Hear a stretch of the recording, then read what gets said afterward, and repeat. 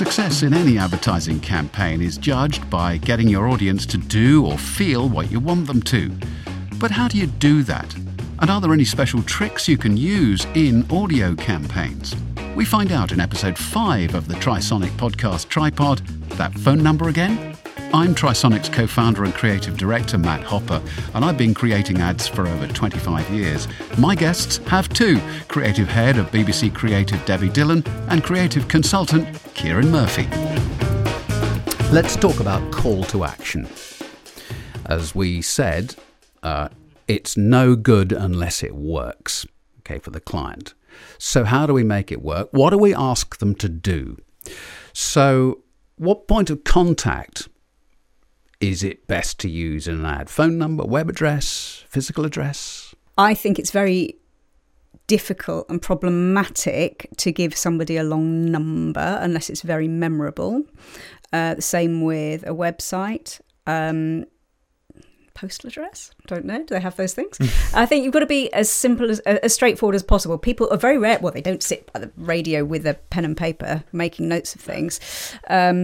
Technology is such now that in some situations, smart speakers, that kind of thing, you can rewind and have a listen again. But the best thing to do is get the simplest message you can. So rather than saying 33 Red Lion Street, why not say Red Lion Street next to the fountain or something, whatever is memorable in someone's mind. And rather than having a long list of numbers that they have to remember, sing it. If it's absolutely essential, your phone number is essential, sing it, or make it a really memorable number like 223344. I don't know, something like that.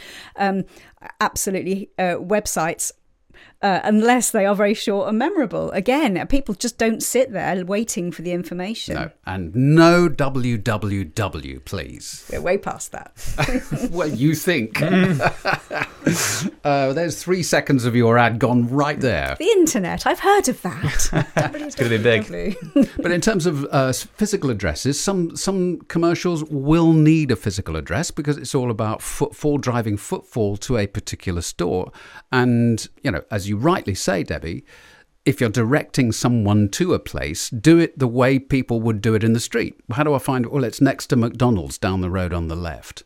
Totally agree. And yes, you're right. People will, of course, recoil in horror because you are effectively giving McDonald's more airtime. But you know what? Everyone knows McDonald's. You're not doing it. All you're doing is bolstering the name of your product or service by associating it with McDonald's. McDonald's might not be very happy about it, that you're associating your new client with their name.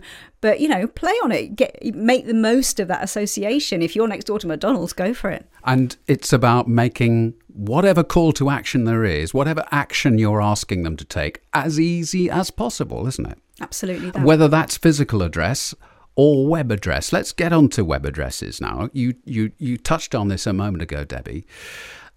If it's difficult to spell, don't use it, I would say. Wouldn't you agree?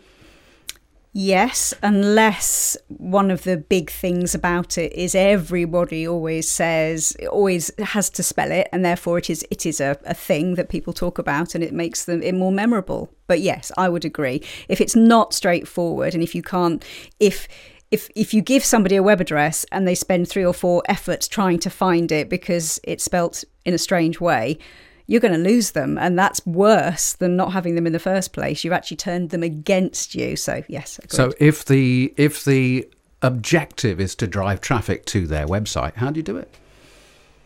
I think the simplest way is just via the brand name.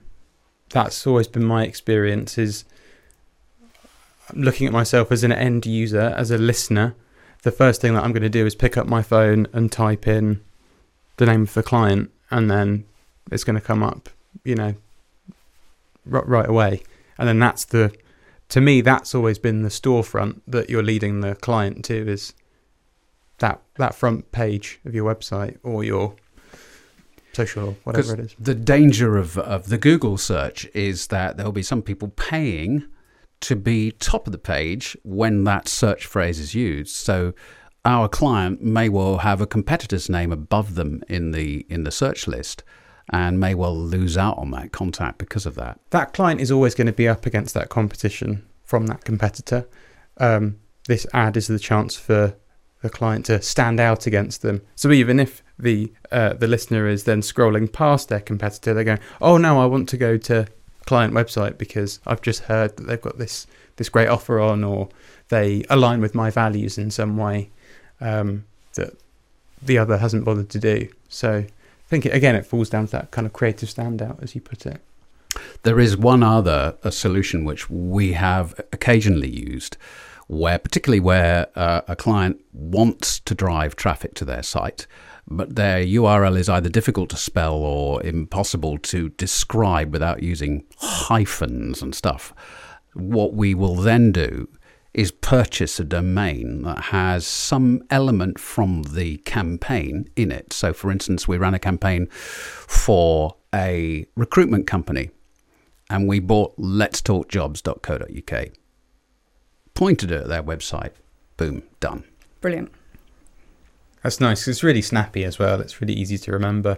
And you just mentioned about Ask Your Smart Speaker as well. That would be a great call to action for Ask Your Smart Speaker to talk about jobs, for instance, and then it takes you straight to what you need to go in your app. Actionable ads via smart speakers are becoming more and more popular and common now, and they really do work. In the next episode, we look at ad length and word count and ask, how long is long enough? To make sure you get that and future episodes, just follow or subscribe to the show. And if you have time, we'd love you to rate and review us.